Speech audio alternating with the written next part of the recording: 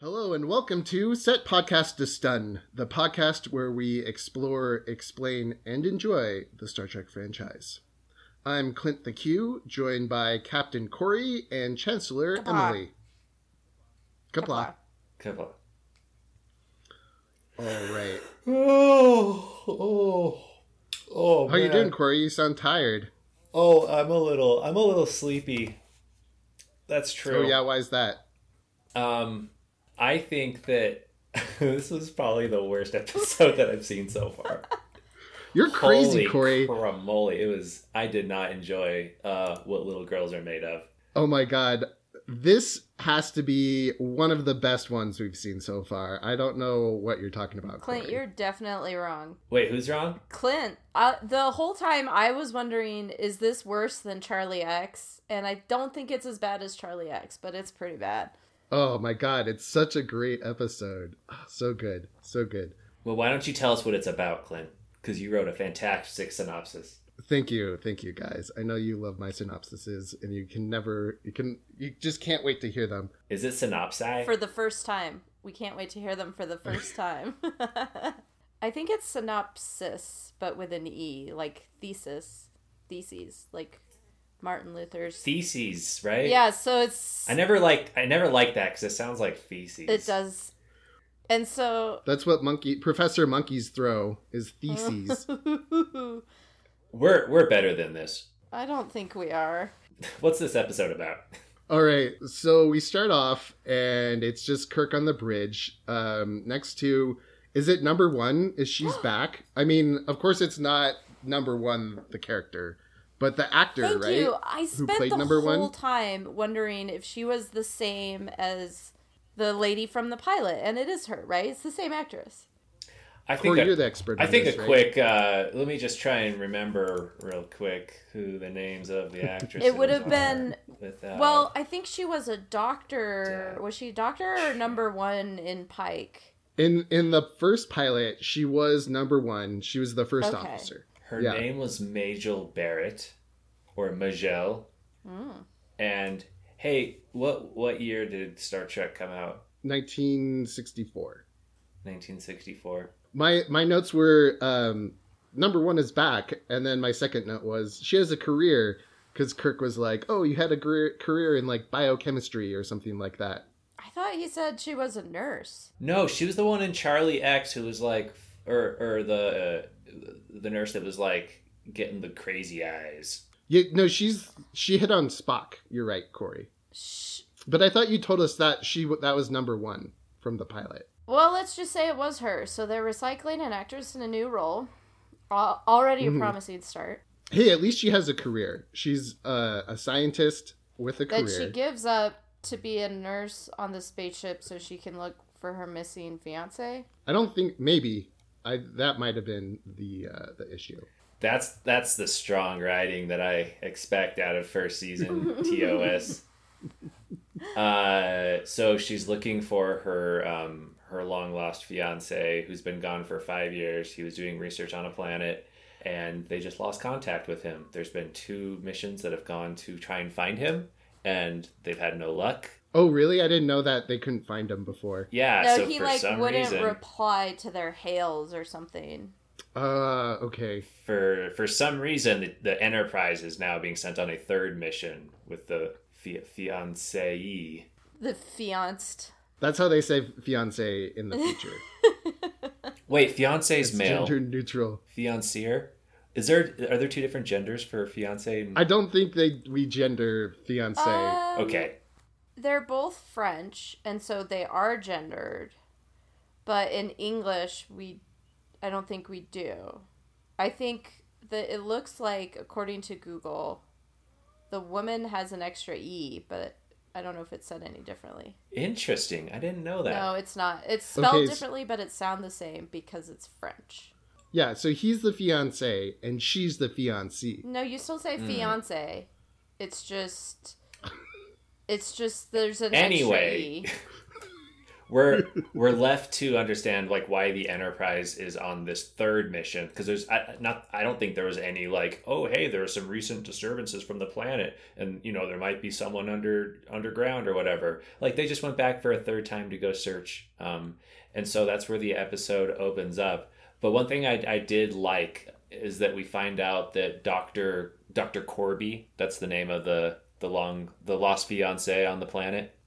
I like that his job title is oh gosh, what is it? It's like archaeologist, medical archaeologist, where like he looks for old ancient alien he looks through like ruins to find like new solutions to contemporary medical problems, like looking for the cure to cancer in like in an ancient computer alien database or whatever. So that's his job. So he was on this ice planet and we lost contact with him 5 years ago. And so we got to go find him. I have a note. Nothing ever good starts on an ice planet. How many ice planets are we at so far? I think we've had more 3 ice planets than hot. No, we had the ice planet where the drunk disease started. And that's all I can remember. Oh, I thought there was one more. Although I will say one good thing does come out of ice planets, and that's Sulu's zingers. Yeah. Mm-hmm. I mean, that was a cold planet, but that wasn't an ice planet.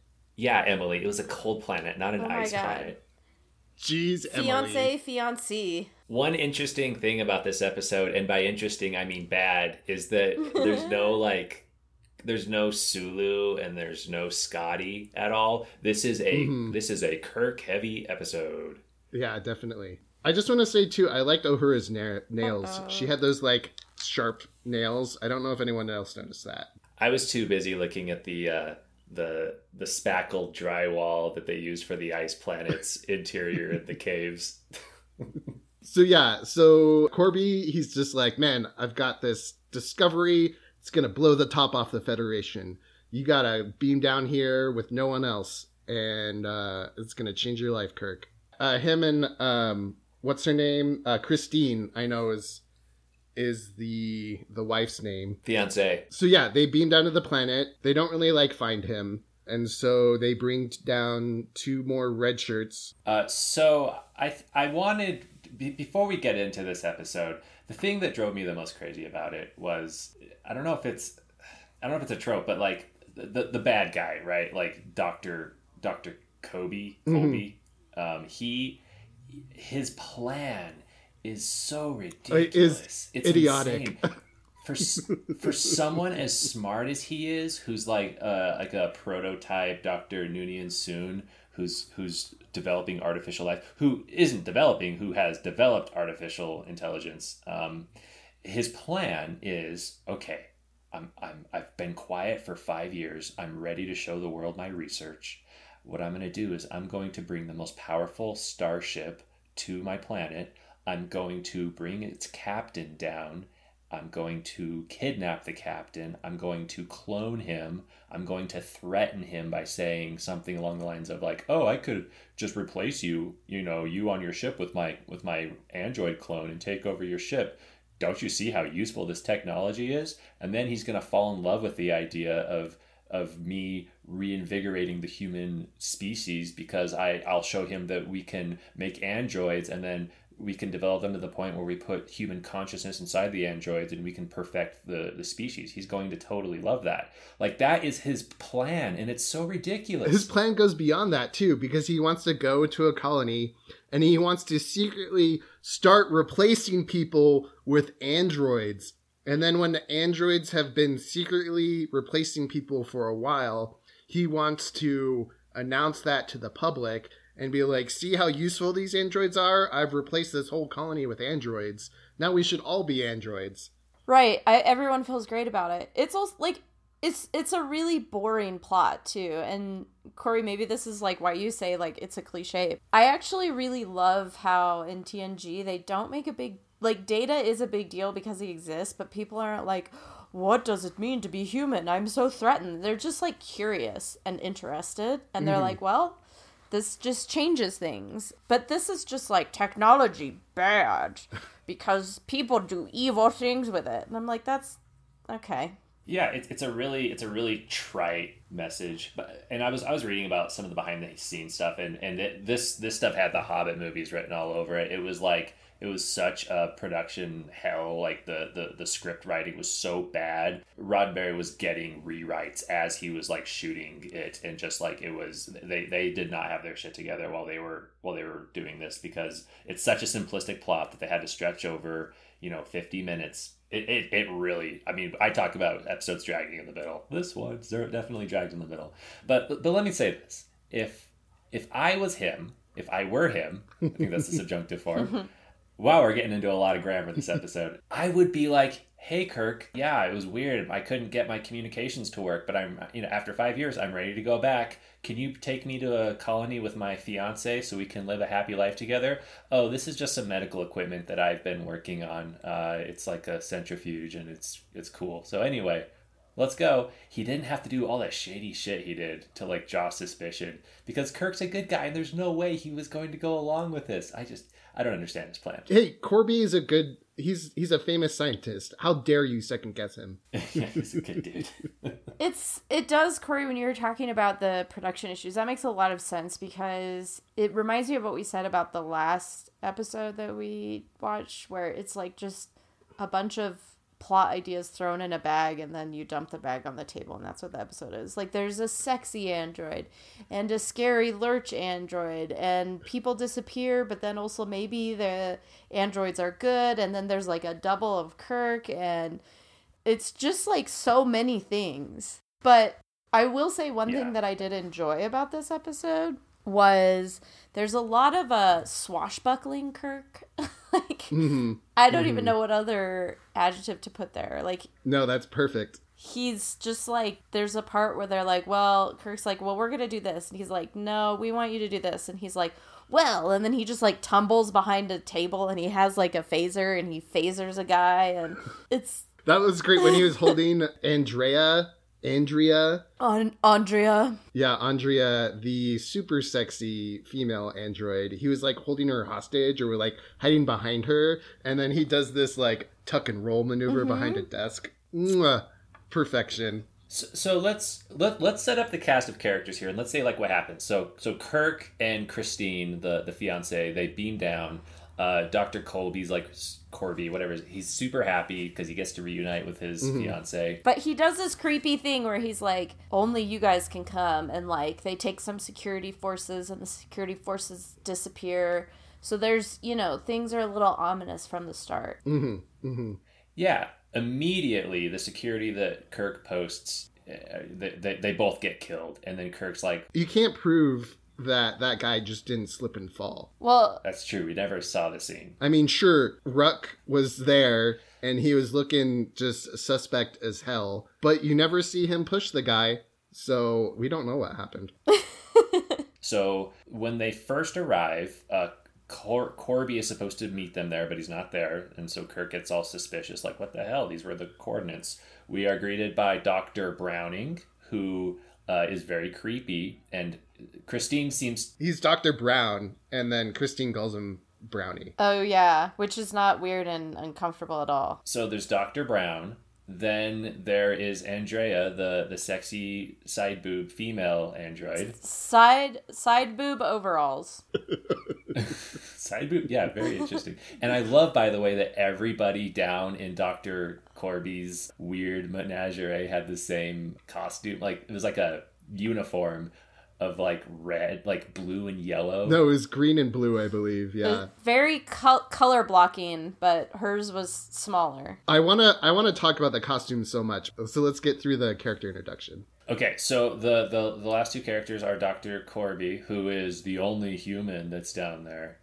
Wink, wink. He's not a human. He's actually an android. And then there is Rock. Ruck. Yes. Ruck. Yeah. It's Ruck. So the best Ruck, character in this episode. I will say the best character in this episode. Ruck is an ancient android that Dr. Corby found on this planet 5 years ago, and he is the last of his kind. He's been like maintaining the clockworks of the long gone civilization. He doesn't even know how long he's been there. Super cool makeup. if you can look up what he looks like. It's really, really cool. And as I was watching it, I was like, oh my gosh, he looks so familiar. He almost looks like Lurch from the Addams Family. Is he? And he is Lurch from the Addams. Awesome. Yeah, Yes. because he's like 6'5", 6'6". He's giant. He's really tall. I love his makeup too. Yeah. And I love all the cotton padding they put in his uniform to make him all like buffed out.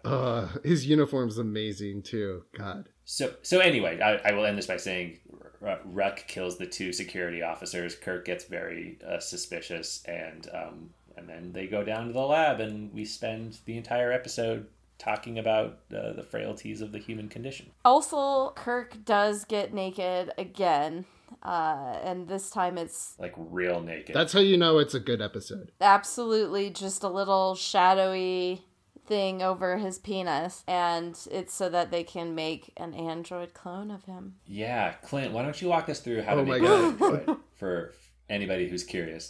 Well, God, there's so much to unpack in this episode. At first I loved the way they make androids, and then I'm just like, this is dumb. I had the exact opposite trajectory. I was like laughing out loud with how stupid it was as I watched it.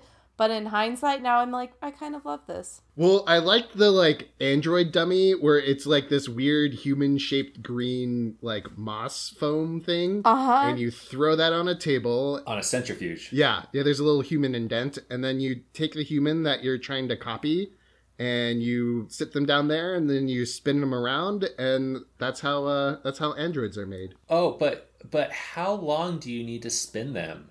Do you know how long, in terms of episode airtime, that scene needs to last? Maybe like 3%. Way too long. Do you guys want to take a guess of how long the centrifuge scene was? It was like a minute, like maybe. No. 4.5 minutes. It had to be like when 3. he was spinning yeah, around. I was gonna say 3 minutes. From when they turned the centrifuge on to when they turned it off. It was 4.5 minutes. I was wondering, this species must have not got nauseous or anything like that. I was wondering what it would be like if like Kirk got like sick and he just started puking. Like throwing up. He was incredibly placid throughout the entire thing. Like he said nothing. I mean, he wasn't like, get me out of this damn thing. He was just like sleepy. Maybe they drugged him. I don't know. Well, he did do one thing where he started saying racist slurs to Spock. Who wasn't there? What was with that, by the way? Okay, I think I figured it out. So then when they sent the clone up, the clone said that to Spock in real life, and Spock was like, some mischief is afoot. I think that's what it was, but it's not very well handled because the closing line is Spock being like, I really thought it was weird you called me a half-breed. And he's like, yeah, I'll remember that next time I get into a similar situation. Wink. And I'm like... Okay. What? Wait. So Kirk was like, okay, they're gonna copy me into an android, so I'm gonna say something racist so that my copy has like a racist seed in it when it sees Spock. Yeah. Yes. Oh wow. Very smart. Yeah. I thought it was funny though because I thought it would have been like he says that he's like, I have enough of your meddling, you damned half-breed. And then when he walked out of the room, I thought Spock was be like, yep, that's Kirk. I mean, he kind of did just stand there like, wow, that was really rude. I need to talk to HR. I was about to say, I wanted the next scene to be like Spock and Kirk having like a mediation in the HR. Like, yeah, it's not appropriate to use racist slurs when referencing your coworkers. Yeah, no, at first I was real excited about that process, and then it just got to be real dumb. Also, it brings up more questions, right? Like, do you need a template every time you make an android? And then where did the template for Brown and Andrea come from? Well, Brown and the doctor make sense because they were there initially. And then he says something, Dr. Corby says something of like, my legs were all busted, so I turned myself into an android. So we had a copy for him. Yeah, spoiler alert, at the end of the episode, it turns out that Corby is an android too. Oh my God. Mm-hmm. But Andrea is the real question. And even his fiance says something of like, well, he's never mentioned an Andrea before. And she's like, it's okay, I'm an android.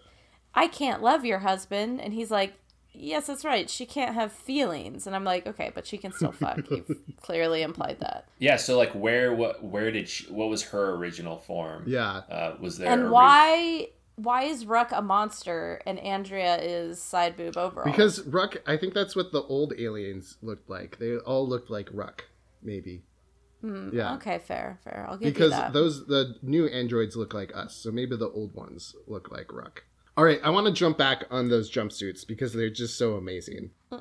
And I was wondering if, like, on this research expedition, if your rank is reflected in how thick your stripes are on your jumpsuit. So that's why, like, Andrea was wearing this, like, really tiny, thin jumpsuit with not very big stripes. Is because she's, like, low man on the totem pole. She's an ensign. Yeah, but, like, Brown's a little bit higher up, so he gets a shirt with his tiny jumpsuit. And then since Corby is running the whole thing, he gets these nice, big, thick, lines that run down his jumpsuit. Well, Ruck was wearing like Ebenezer Scrooge, like outside of the window watching he's wearing like long pajamas with a parka bag over it.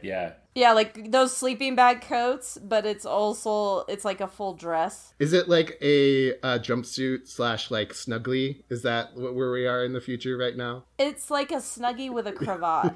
You know what I would really enjoy? Like if we ever rebooted our own Star Trek, you know what I would have everybody wear? Jeans and a long sleeve t-shirt. I think that is absolutely awesome because jeans are extremely versatile. They don't dirty easily. They're multitaskers. Everybody wears jeans. No, in my new Starfleet, everyone would just be wearing shorts. You get your shorts, like a short jumpsuit, and that's like that's jodhpurs. Yeah, or what is it called? Rompers. You get a romper, a 2-piece romper. In my reboot, everybody's wearing the really shiny fabric that is the pillows in TNG. And it's all like the pajama outfits that they have for TNG because everyone's pajamas are just bonkers. Like all the dudes are like these like little teddies. And so it would be like that in shiny fabric. And then the women are wearing these like very long Victorian nightgowns. I think if everyone had jeans on, it'd be great to like see that moment of vulnerability where Picard goes into his quarters after a long day and he takes his jeans off and he's like, oh, fuck yeah, that feels good. The idea of Captain Kirk in jeans makes me physically uncomfortable. Well, my brain will not allow him to wear jeans. If you want to see him in jeans, you can watch Generations because he's wearing jeans as he's riding a horse. No. Oh, that's even worse. I hate horses. I think we talked about this. You must hate Picard because he loves riding horses. He even has his own saddle. Like any serious rider. Terrible. Just the worst. This brings me to a question I have. Is Captain Kirk a himbo? Kimbo? A himbo. Like a bimbo that's a dude. Oh, a himbo? Oh, for sure. For sure. That bro gets around. We've had these episodes where he's like, I'm going to win space chess against you, Spock, who's way smarter than me. But then most of the other times he's just like being confused by things, taking off his shirt and running around. He spends most of this episode as a captive, and he's kind of like, I mean, and he's not kind of a damsel in distress. Super concerned, like he's not like, chastising Corby too much for killing 2 of his own men and kidnapping him and trying to he's kind of going along with the whole thing. He's like, Spock will rescue me. Yeah. He'll understand my secret message. And that's probably the best part. You'll never get away with it. The best part of this episode is because the villain does his monologuing, and then we all find out that Corby's actually an android, and then Andrea and Corby are like, oh, hey, we're both androids, and then they kill each other. We'll talk about that probably in a little bit. And then 3 seconds later, in just perfect television synchronicity, Spock walks in with the rescue team. Mm-hmm. And I love that. I'm here to rescue you. He's like, don't worry about it. I got your message. It's like, oh, it all worked itself out. Thanks for getting here on time, Spock.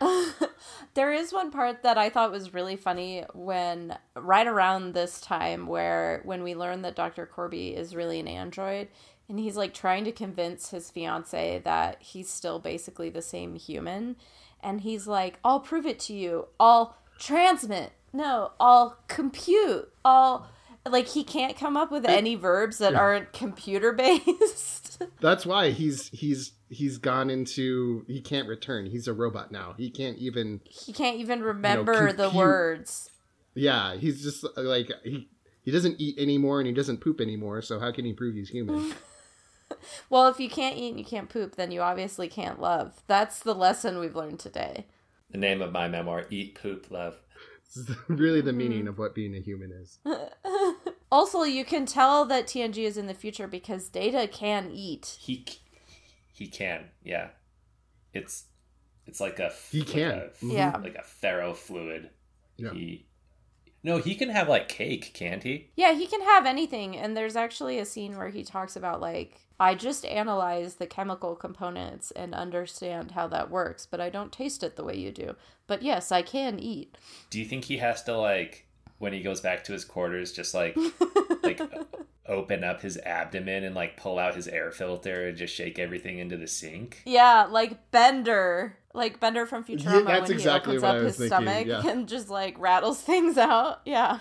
So with this episode, it's weird because almost nothing happens, but God damn it, I could not give you like a synopsis of all the tiny little scenes that they have as they're just like talking to each other about whatever. But I did want to talk about one thing that happens. I want to talk about two things that happened.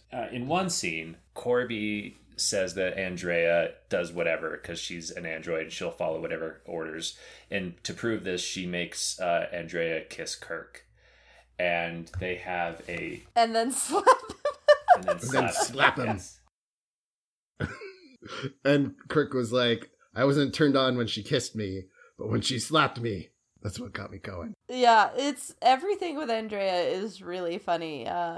But very, very much that like Kirk just has this look on his face like, I just learned something about myself and I don't like it.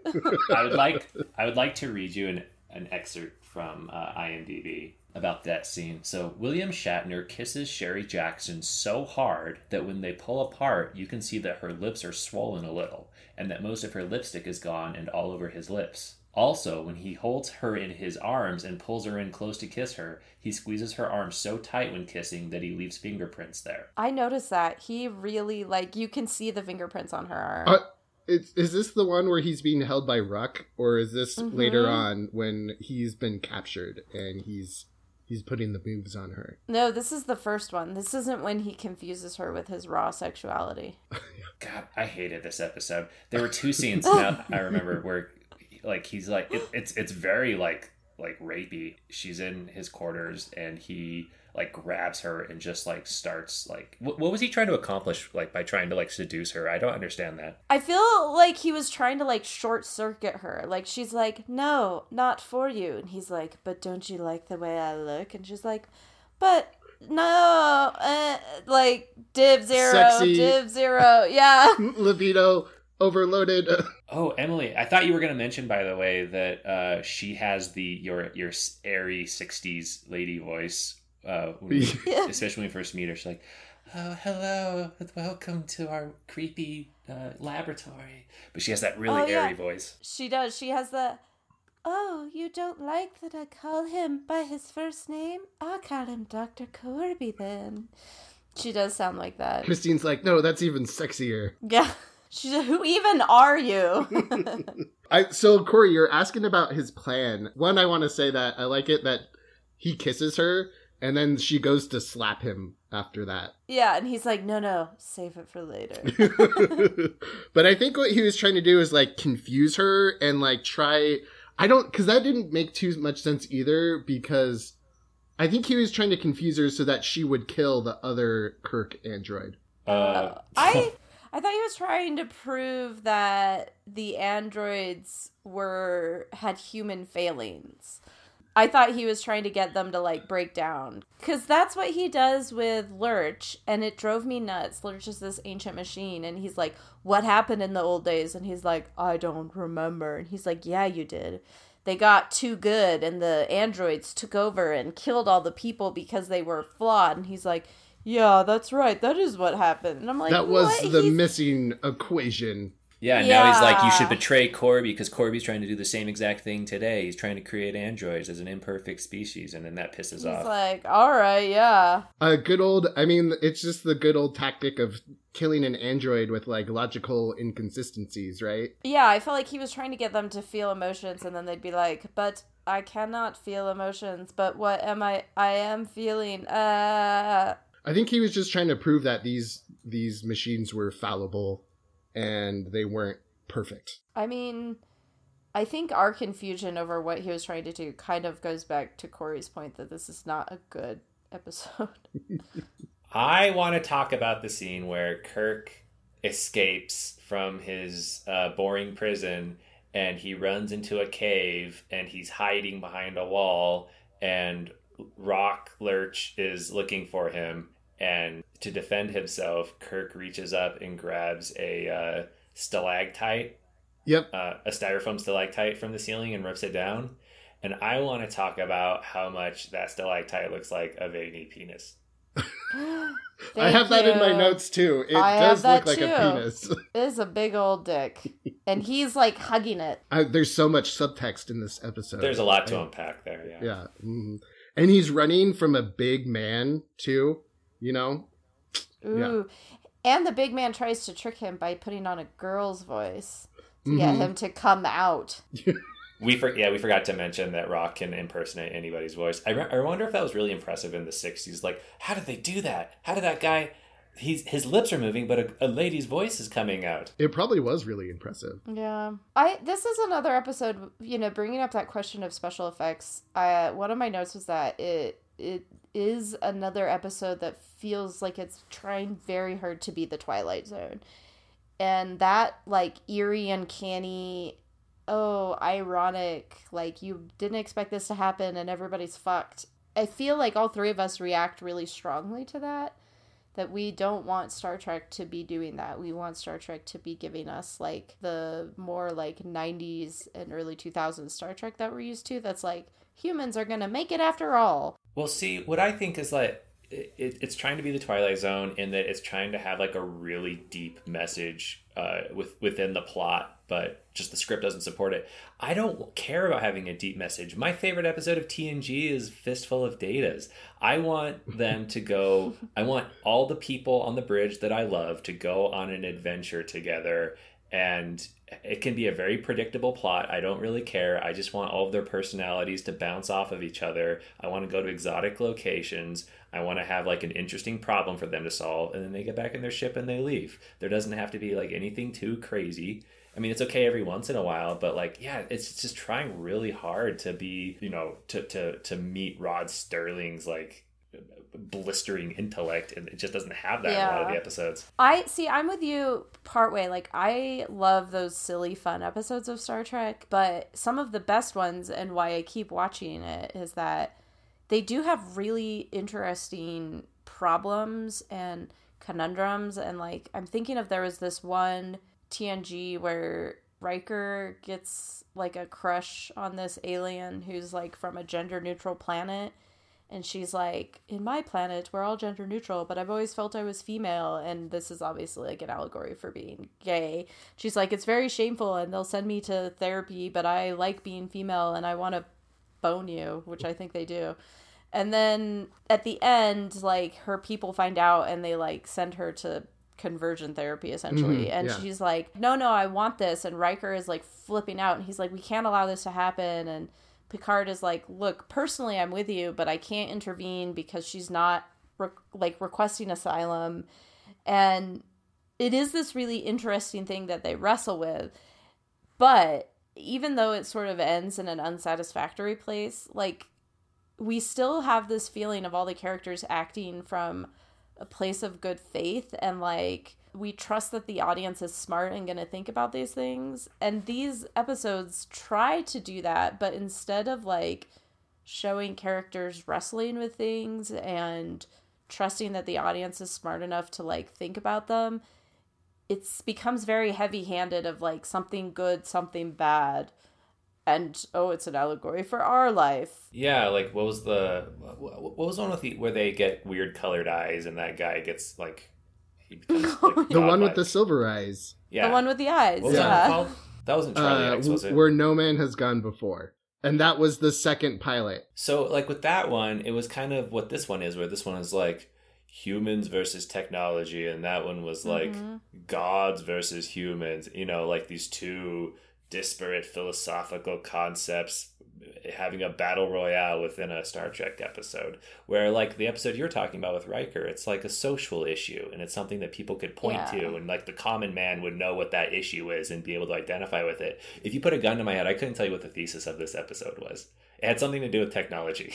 Well, and I think those episodes, too, you can identify with every single one of the characters. Like, you understand the gender-neutral alien. You understand Riker. You understand Picard. Maybe you don't understand her people who are putting her through this. But, like, you do kind of see all sides. Like, I keep going back to this review I read of the movie Black Panther where they were saying that it's the best Marvel movie because the villain, Michael B. Jordan, we actually agree with all of his goals. He actually has the same goals as Chadwick Boseman's character.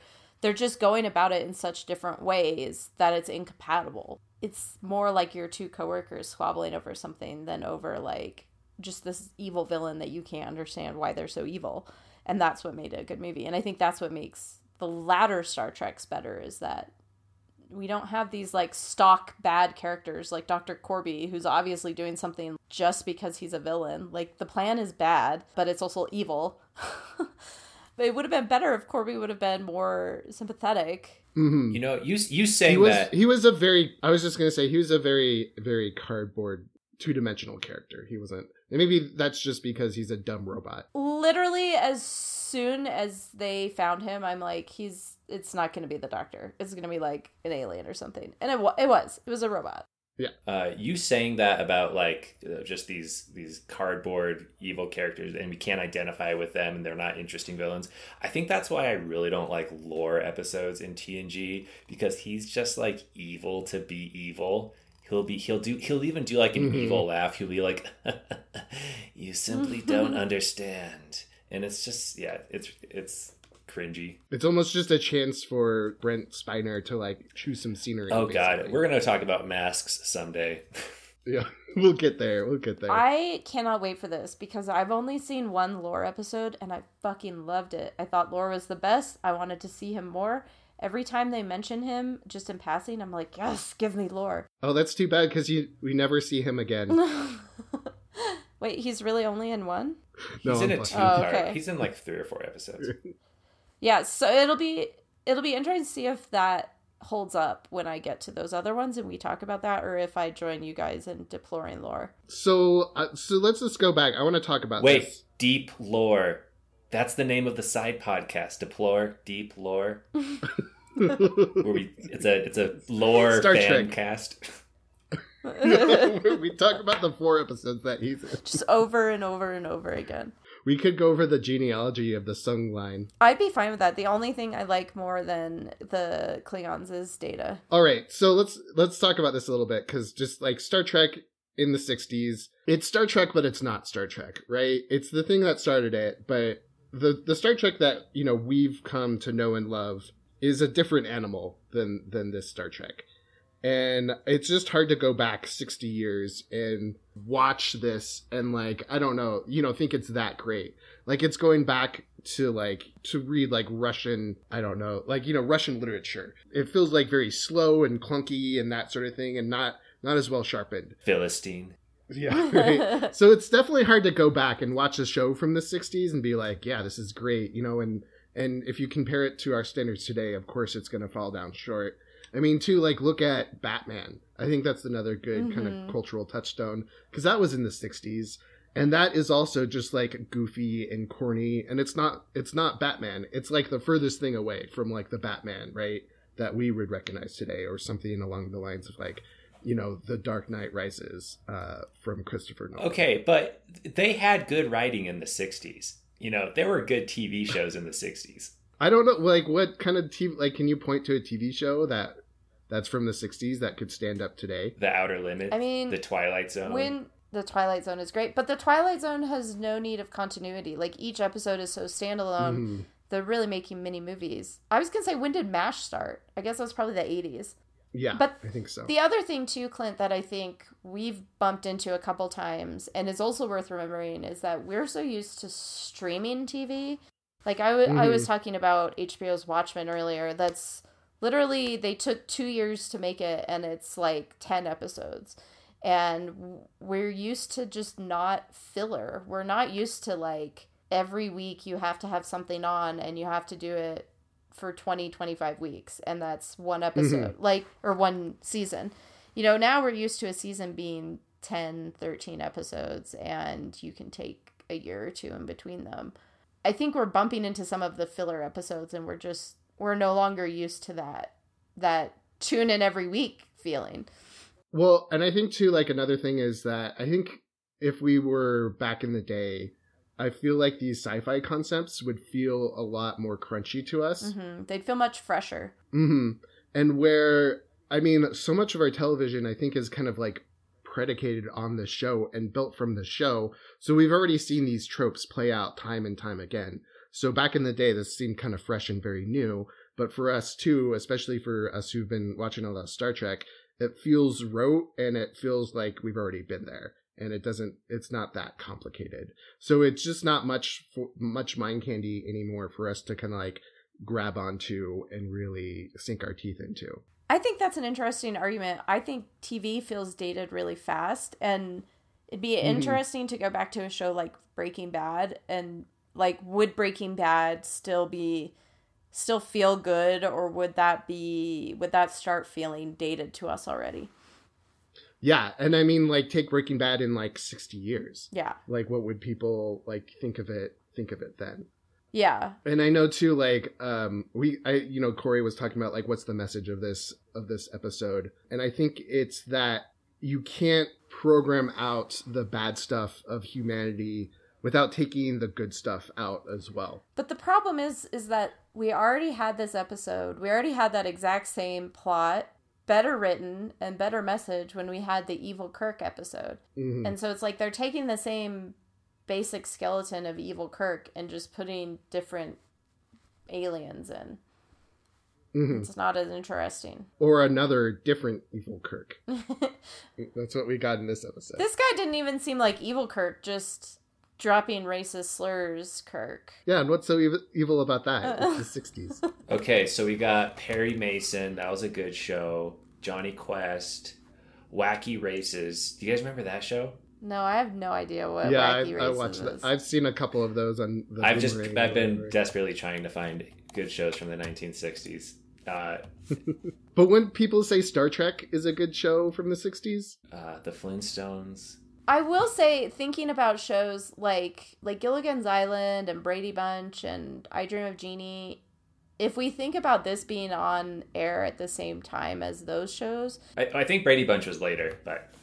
Was it? They might all be later, but this does feel a lot darker and serious and more meaty compared to those which are sort of madcap and very fluffy and, bonkers comedies. Yeah, for sure. I mean, I think it's just kind of like I want to say a culture gap, but it's more of just a time gap, where we're just used to television that's been a lot more polished, right? In the 60 years, we've really kind of learned how to make television. We're also coming from a culture that has different tastes in media and that sort of stuff. And I think just bumping up against, too, the constraints of the 60s, where Gene Roddenberry was constantly fighting with the studio to try and get his more progressive themes in there, and probably, some more substantive plot lines and that sort of thing. And they just kind of keep reining him in and just kind of want that like action and kind of sexiness. The thing that sold the show was just kind of the vibe and the aesthetic, where they really felt like you were in the future, and kind of all the sounds and the looks of the set. So I think that was the real mind-blowing part of this show, was it just seemed so futuristic and so realistic, a realistic depiction of the future. And then so, now that we're 60 years ahead of that, going back, that just doesn't hold up. It doesn't look futuristic at all to us. And, a lot of the cultural concept seems very dated, a little, very sexist, even though for the time it was it could almost like it barely got in the air because it was so progressive that it featured, you know, a woman on the bridge, not only a woman, but a black woman, and, you know, men and women working together. But today that just isn't as shocking and crazy to us. So yeah, it's definitely hard to get into these episodes and really, you know, find those things that we really love about them. So that's why I'm just been leaning into the 60s craziness. Well, I understand what you're saying. I'm not like, oh my gosh, did you see the boom mic? Like, I'm not saying anything like that. I'm just like, this was a really bad script on this episode. Yeah.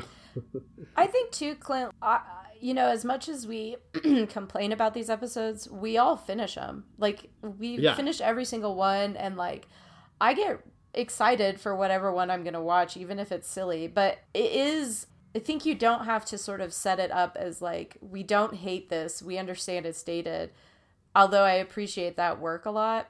But it's also would be so weird if we like watched this and didn't talk about the fact that when Kirk rips off a stalactite, it looks like a giant penis. Like, that's just so hilarious and weird. And like, there is something so kitschy about it. And and especially because we're 6 years on, and it's just, I mean, there are definitely scenes that I'm like, am I watching Austin Powers right now? Like, yeah, so it's worth noting, but yeah, we just cannot not address how cheesy and weird that feels to us as modern viewers. But also, I do think that I notice that every time we like bring in TNG or Enterprise or something, like, I think it is us being like, this is cheesy and hokey, but I can see the seeds of this thing that doesn't feel as cheesy and hokey.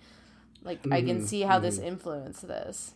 But you know, that the angle that I would take more is like, I mean, the decade, the 60s, like, I'm sure that plays into some of it, but to me, it's like, it's the first season. If you watch the first couple episodes of TNG, it's rough watching.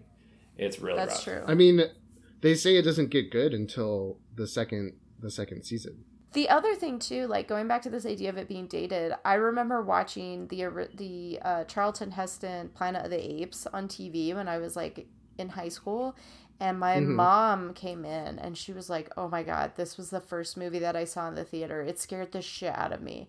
And I started laughing at her. I was like, this is like, this is a good movie, I'm into it, but it is not scary at all. And my mom just said, what are you talking about? Monkeys riding horses? And because that didn't look like special effects to me, I was just like, yeah, it's monkeys riding horses. But then when she said it that way, I was like, I guess monkeys riding horses is a little scary. Like, the concept, okay. But that was just such a moment where I was like, okay, this is a cultural thing. Like, I still think this is a great movie and the plot and writing is good, but it did not viscerally frighten me in the way that it did my mother. Emily, do you think if like I caught my daughter like watching The Grudge like 20 years from now and she's just like laughing the whole time, I'd be like, I cried when I went home watching this in 2005 after seeing it in the theaters. I was so scared by that movie. Yeah. Oh my gosh. I remember that about The Sixth Sense. The Sixth Sense scared. Oh yeah. Scared no, me that scared the so shit bad. out of me. Yeah. Even like, I rewatched it as an adult, and I was literally shaking because of how much I remember it scaring me. And watching it as an adult, I was like, oh, this isn't, like, it has some scary moments, but it's kind of a sweet movie. But the visceral terror that movie gave me, yeah, if I saw someone like laughing, I would slap the shit out of them. I would be like, you have no idea. Well, also, like, with Planet of the Apes, and back when it first came out in theaters, probably the makeup looked really good.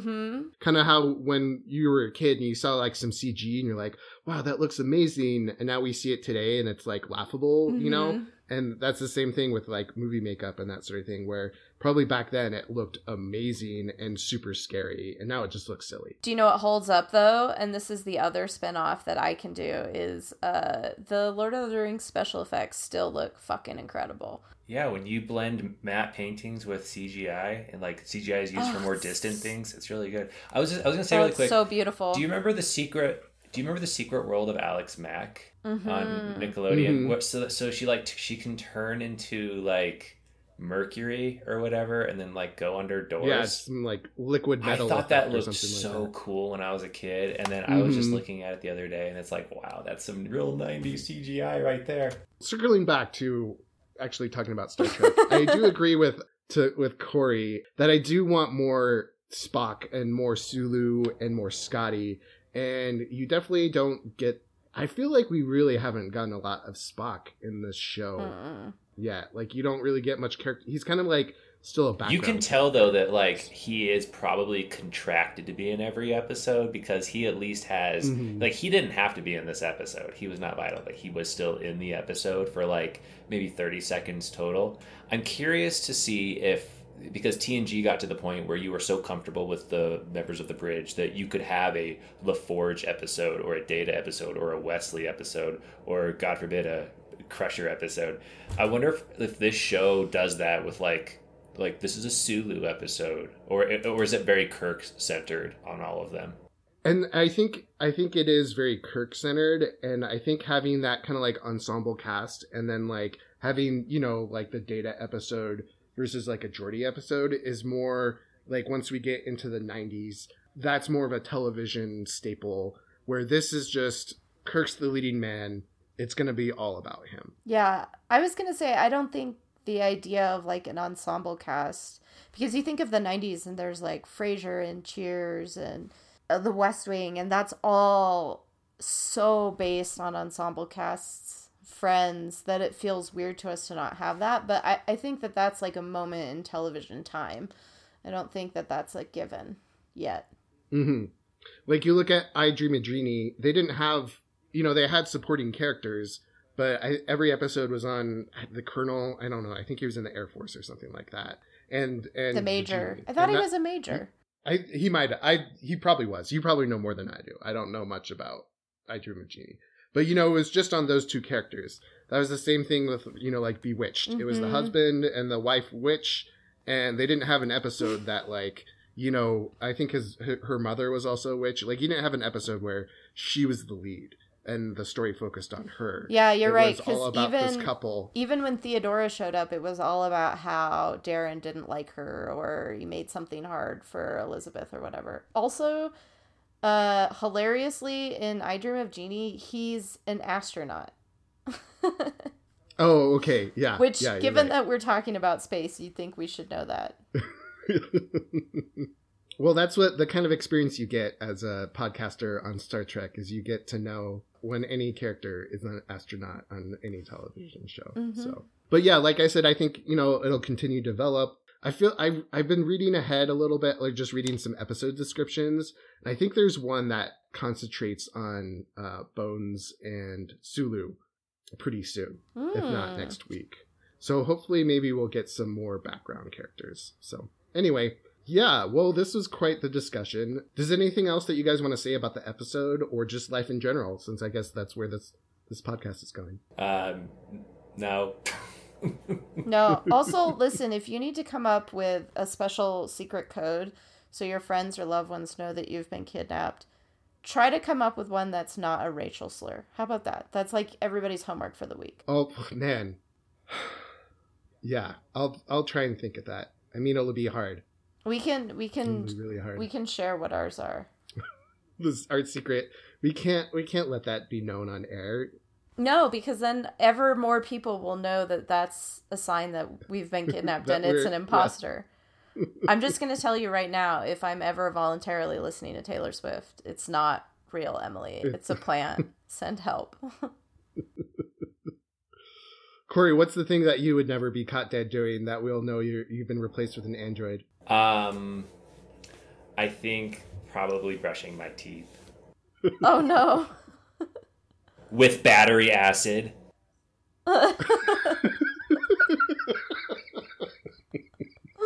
Clint's like, no, that was mine. Wait a minute. I just saw Corey brushing his teeth with battery acid last week. All right. Well, I think that's a great place to end this episode. So until we see you next time, keep on trekking. Clint didn't have one because he's already a replacement. No.